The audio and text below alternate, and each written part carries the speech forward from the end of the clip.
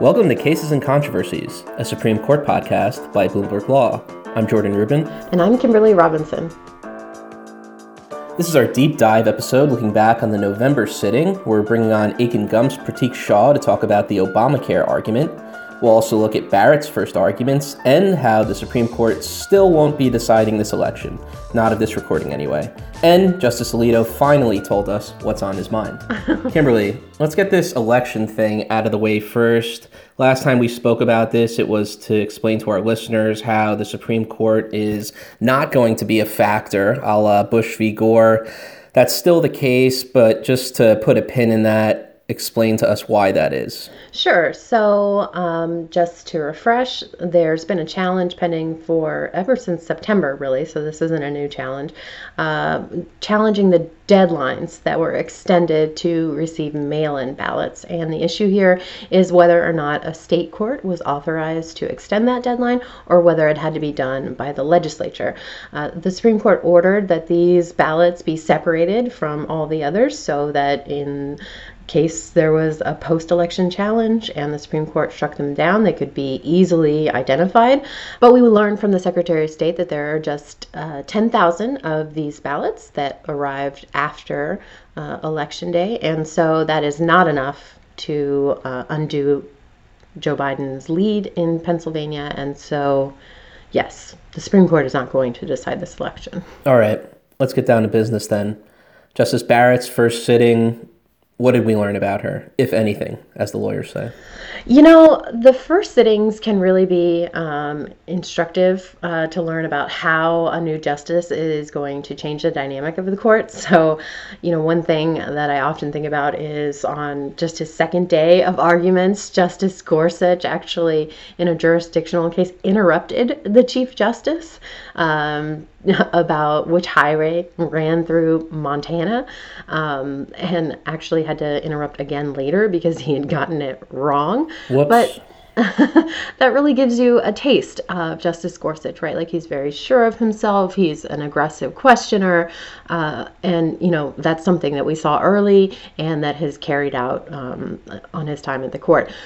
The problem for Justice Barrett is these cases are being argued remotely, right? So there's not the same kind of free-for-all dynamic that you have in the courtroom. It's every justice has a couple of minutes to ask questions. So we really didn't learn a lot about what kind of style of questioner she'll be and how she'll change the dynamic on the bench. Yeah, I think that's right. I mean, the way that this questioning has been going, it's just been harder, I think, to cover in general, just because you don't get a sense of where the court's going. I mean, sometimes you do when they go out of their way to tell us what they're thinking, but it is kind of harder to get a sense in some of these closer cases. One argument that I thought was interesting with Barrett, the Fulton case that talked about Philadelphia and this Catholic Social Services agency not wanting to work with same-sex couples. Barrett raised a hypothetical dealing with abortion, which was not directly at issue in the case. You can get some exceptions for some medical procedures, but every hospital has to perform abortions. In that context, do we analyze this as a licensing question, or given that the Catholic hospital can't even enter the business without this contract, do you still say that this was the provision of a contractual service? You know, that's not something that's going to make or break the argument, but when you talk about people laying low, obviously it wasn't something that she had to inject into it. So obviously that's the type of thing that's on her mind. But as you say, it's one of these things that is going to have to play out more to see what her style is going to be at argument. So on the topic of laying low, Justice Samuel Alito was the keynote speaker at the Federalist Society. He sure was. What did you think of Justice Alito's speech? You know, it didn't leave much to the imagination. Justice Alito, he doesn't hide his views. You know, we know that he's a very conservative justice. So the speech, and I guess just to kind of sum it up and encourage everyone to listen to it, it's about a half hour. You can find it on the Federalist Society website or YouTube page. Yeah. Although Justice Alito encourages you to drink in order before you listen to it. That's right. And maybe just to set up how he came to be talking about that, you want to set that up a little bit? No. No, he joked. Justice Alito is very funny, but he is very dry. He has a very dry sense of humor, which I respect quite a bit. But so he joked about the fact that normally this speech happens after dinner when people have had some drinks. However, if any of you would like to enjoy a beverage in the comfort of your homes, I hope you will feel free to do so. And on the other hand, if any of you feel the urge to throw rotten tomatoes, go right ahead. You will only mess up your own screen. So I followed his recommendation. I had a glass of wine. Yeah, well, I mean, it was a night, so that was happening anyway.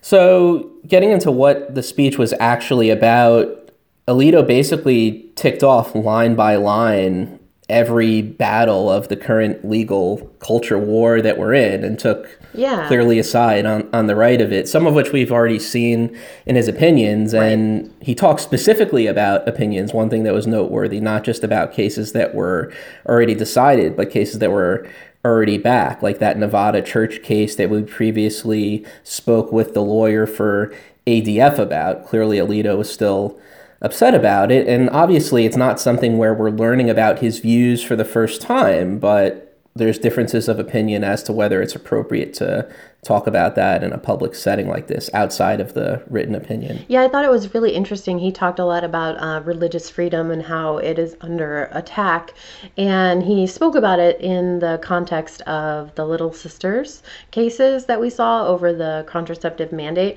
but I kept hearing it as, this Fulton argument that we were talking about involving the city of Philadelphia. So he was talking about, there not being an injury because nobody had approached the Little Sisters asking for, coverage under the contraceptive mandate. But that's actually the same argument that the Catholic Social Services is making in the Fulton case, that no same-sex couple has asked Catholic Social Services to place foster children with them. So it was notable, I think, that he did get into so many topics that are just currently pending before the court. Right. Like they even have a church COVID case in front of them now. Exactly. And so, but here's the thing. I mean, there was no mystery about where Justice Alito is going to come down on any of these cases. And so people will criticize him and have criticized him for speaking publicly about this. But, I think there's something laudatory about it in a way, in the sense that it takes away the illusion that there is this wall between law and politics and all of this stuff, and that there is a mystery as to where justices are going to come down. So it's not, the criticism seems mostly to be about the optics of it, and that it's somehow, undignified or improper to talk about it. But I mean, if that's your view, that's your view. There's no mystery about this stuff. Take your side and defend it and see what happens, right? Yeah. Speaking of mysteries and unknown outcomes, let's chat Obamacare. Yeah, let's do it. We're going to bring on Pratik Shah, who actually argued in the infamous moot court hearing before Justice Barrett that's gotten some attention, and he actually filed a brief in the case too on behalf of America's health insurance plans. He's on the side of defending Obamacare. Before we bring him on, Kimberly, give us the government's side of this. Sure. So this is actually a case that's being pressed by red states and attorney generals in those states, led by Texas. But the DOJ has sided with Texas. And the issue here is really in 2017, when Republicans were in charge of Congress, they zeroed out the so-called individual mandate of Obamacare. So this was really the most unpopular part of the law. This was the part that said that if you don't get health insurance, then you have to pay a penalty or a tax. So listeners may remember that in 2012, the Supreme Court actually upheld the law, with Chief Justice Roberts siding with his Democratic-appointed colleagues, saying that the individual mandate was a proper use of Congress's taxing power. And so now the argument is that now there's no longer a tax, and so the individual mandate is unconstitutional. But that really isn't the most significant part of this case. The whole ballgame really comes down to this issue of severability. And so the question is whether or not the law can survive without the individual mandate. And we'll hear a little bit about, what it seems like the direction the court is going to go on this. But Texas and the United States say, when Obamacare was passed, the Obama administration kind of defended this unpopular individual mandate by saying that it was necessary to make sure that, health insurance markets were stable. And so they said that it was essential to Obamacare. And now Texas and the DOJ are arguing, why shouldn't we take, the Obama administration at its word and say that without the individual mandate, the whole law has to fall. So that's their argument. As we'll hear from Pratik, it doesn't seem like that's going to win the day, but let's let him explain that. Pratik Shah is co-head of Akin Gump's Supreme Court and appellate practice. He's argued 15 cases at the court, and he clerked for Justice Breyer. Thanks so much for joining us on Cases and Controversies. Pleasure to be here. So we're talking about the Affordable Care Act, and I think first things first, everyone wants to know, is the Supreme Court going to strike down the entire Obamacare legislation? No. And normally I wouldn't speak with such confidence just after an argument because often it's hard to decipher. As you well know from oral arguments, justices sometimes play devil advocate, sometimes they're talking with one another. But here I think the reason why I would speak with a little more confidence than normal is that I think the Chief Justice and Justice Kavanaugh, who I think most people were watching, really laid their cards out on the table on the severability issue, that is, on the issue that you mentioned, will the entire Affordable Care Act fall if the individual mandate does? And because of that, I think we have a little more certainty than normal. I tend to agree with you. This is a very straightforward case for severability under our precedents, meaning that we would excise the mandate and leave the rest of the act in place, reading our severability precedents. I think it's hard for you to argue that Congress intended the entire act to fall if the mandate were struck down, when the same Congress that lowered the penalty to zero did not even try to repeal the rest of the act. I think, frankly, that they wanted the court to do that, but that's not our job. Well, and it wasn't just from arguments this week, but we also got some hints from them from some cases last term on severability, right? Yes, absolutely. And I think those cases that you're referring to, there were two in particular, one written by the Chief Justice and the other one written by Justice Kavanaugh, that raised the severability issue. That is the very legal issue about whether, when one provision of of a statute is unconstitutional, whether the rest of the statute should be invalidated or not.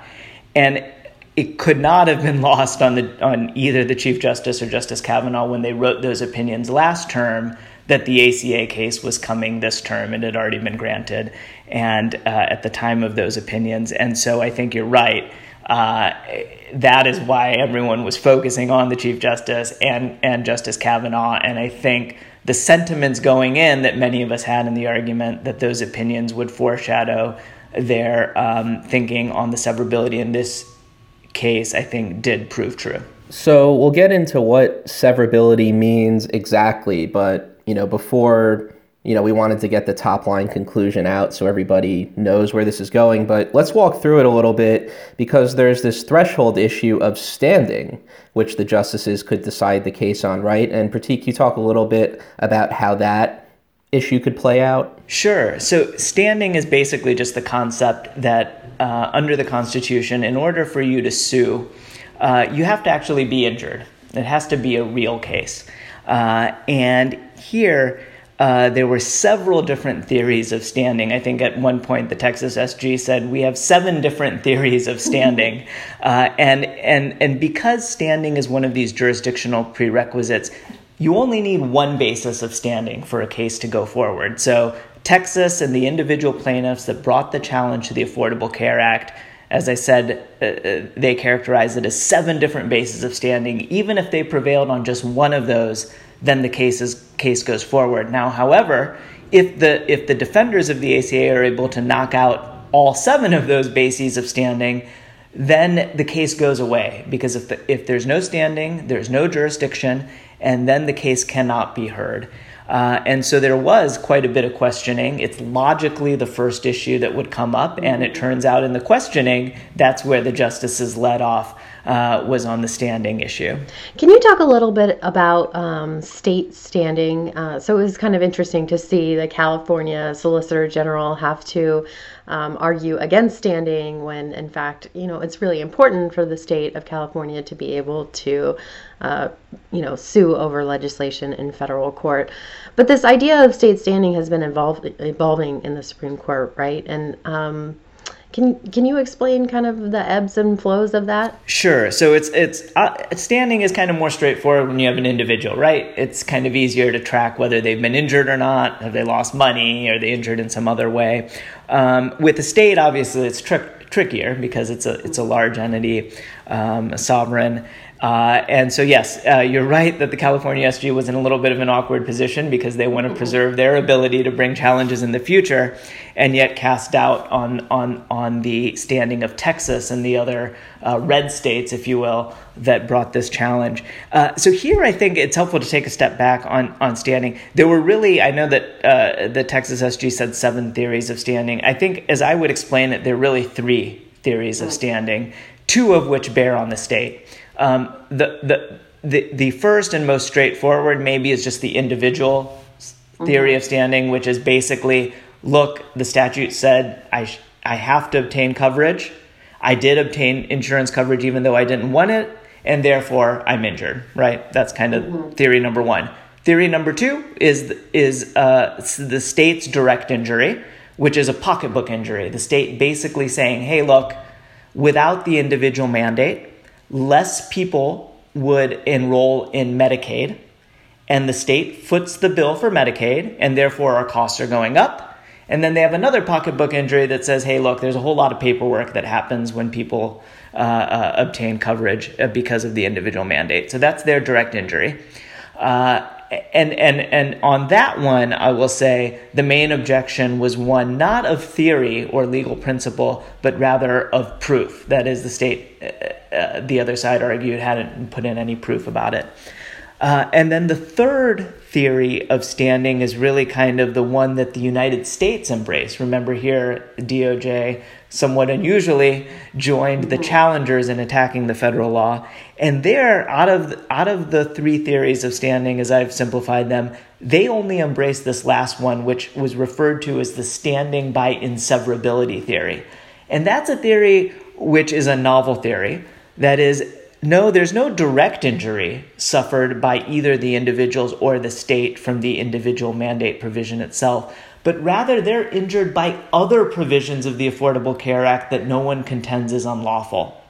And yet they say because those other provisions would fall if the individual mandate were unconstitutional, they've now been injured in that fashion. So it's a stepped removed sort of injury. That's where I think there was probably the most questioning of all, because that would have significant implications going forward, not just for states, but for individuals as well. And so just to kind of put a bow on the standing aspect of this, Pratik, do you think there's any chance that the case could actually be decided on standing? One thing I'm wondering is this. It seems like if it comes to severability, right, we know where the case is going to go. But I'm wondering if particularly the Republican appointees on the court, because standing, even though it is this kind of technical thing, does have a political valence to it in which plaintiffs have a tough time bringing cases in general. So I'm wondering, kind of to spin out a theory, whether the Republican appointees might look at this case and say, we see where the writing is on the wall. Now that we have this supermajority, can we come up with a decision here that lets the ACA stand, which it's going to anyway, but also make a nice little, standing decision for us, which makes it harder for plaintiffs to bring cases in general in future cases? What do you think about that? Yeah, no, I think that's a good observation. I think that's what makes the standing issue so tricky here. I mean, there's a couple things that make it tricky. One is the fact, as I mentioned, there's multiple theories of standing, and while each justice attacked at least one theory of standing, as I said, you only need to win on one basis of standing to prevail. So that makes it a little tricky how it's going to come out. And then the other big point that makes it tricky is the one that you just raised, which is there's a little bit of working at cross purposes here. Usually, as you say, conservative justices tend to be a little bit more parsimonious about standing, whereas the liberal justices tend to be more generous about standing. And yet, I think it's the liberal justices who are look most favorably on the ACA and vice versa. And so I think it is tricky to do the calculus. One possible avenue is that you have a majority of justices, and I think this will happen. At the very least, you will have a majority of justices that disavow or reject this standing by inseverability theory.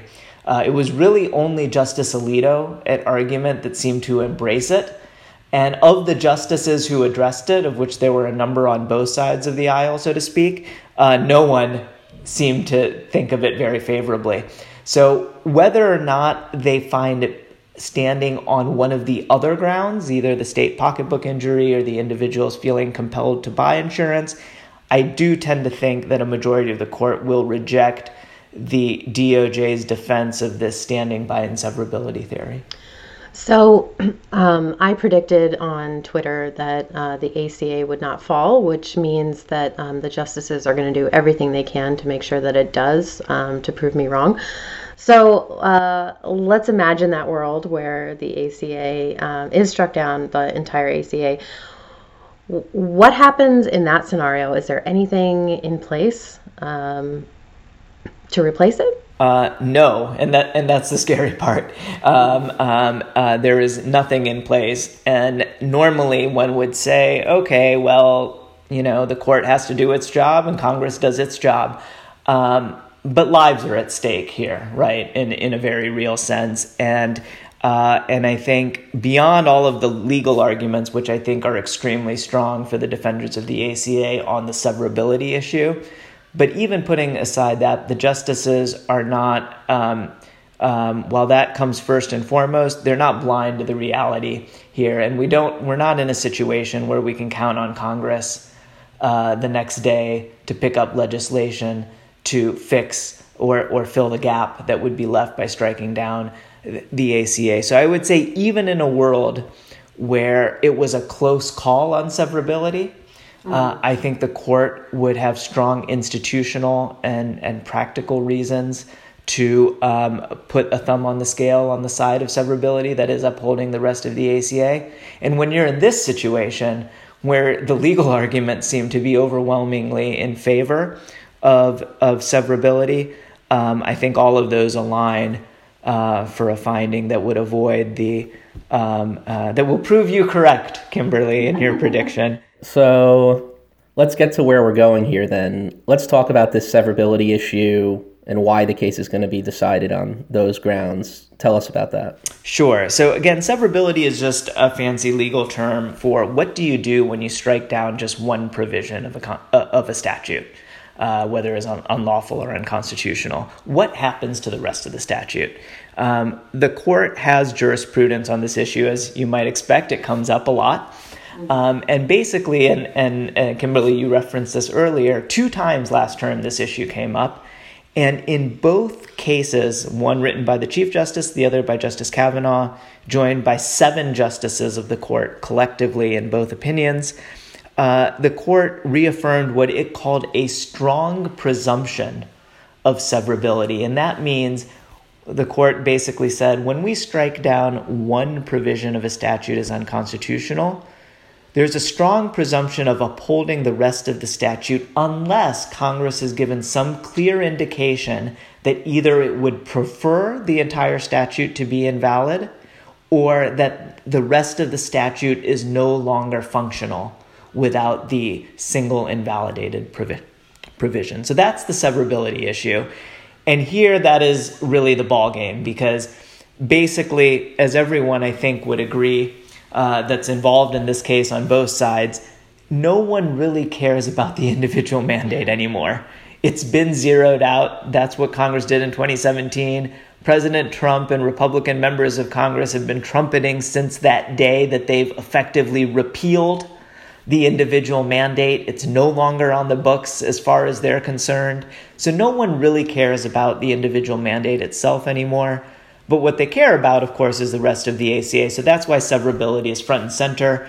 Even if you assume that the individual mandate is now constitutional, then what happens to the rest of the ACA? If it's severable, then nothing happens, and we go on pretty much with the status quo.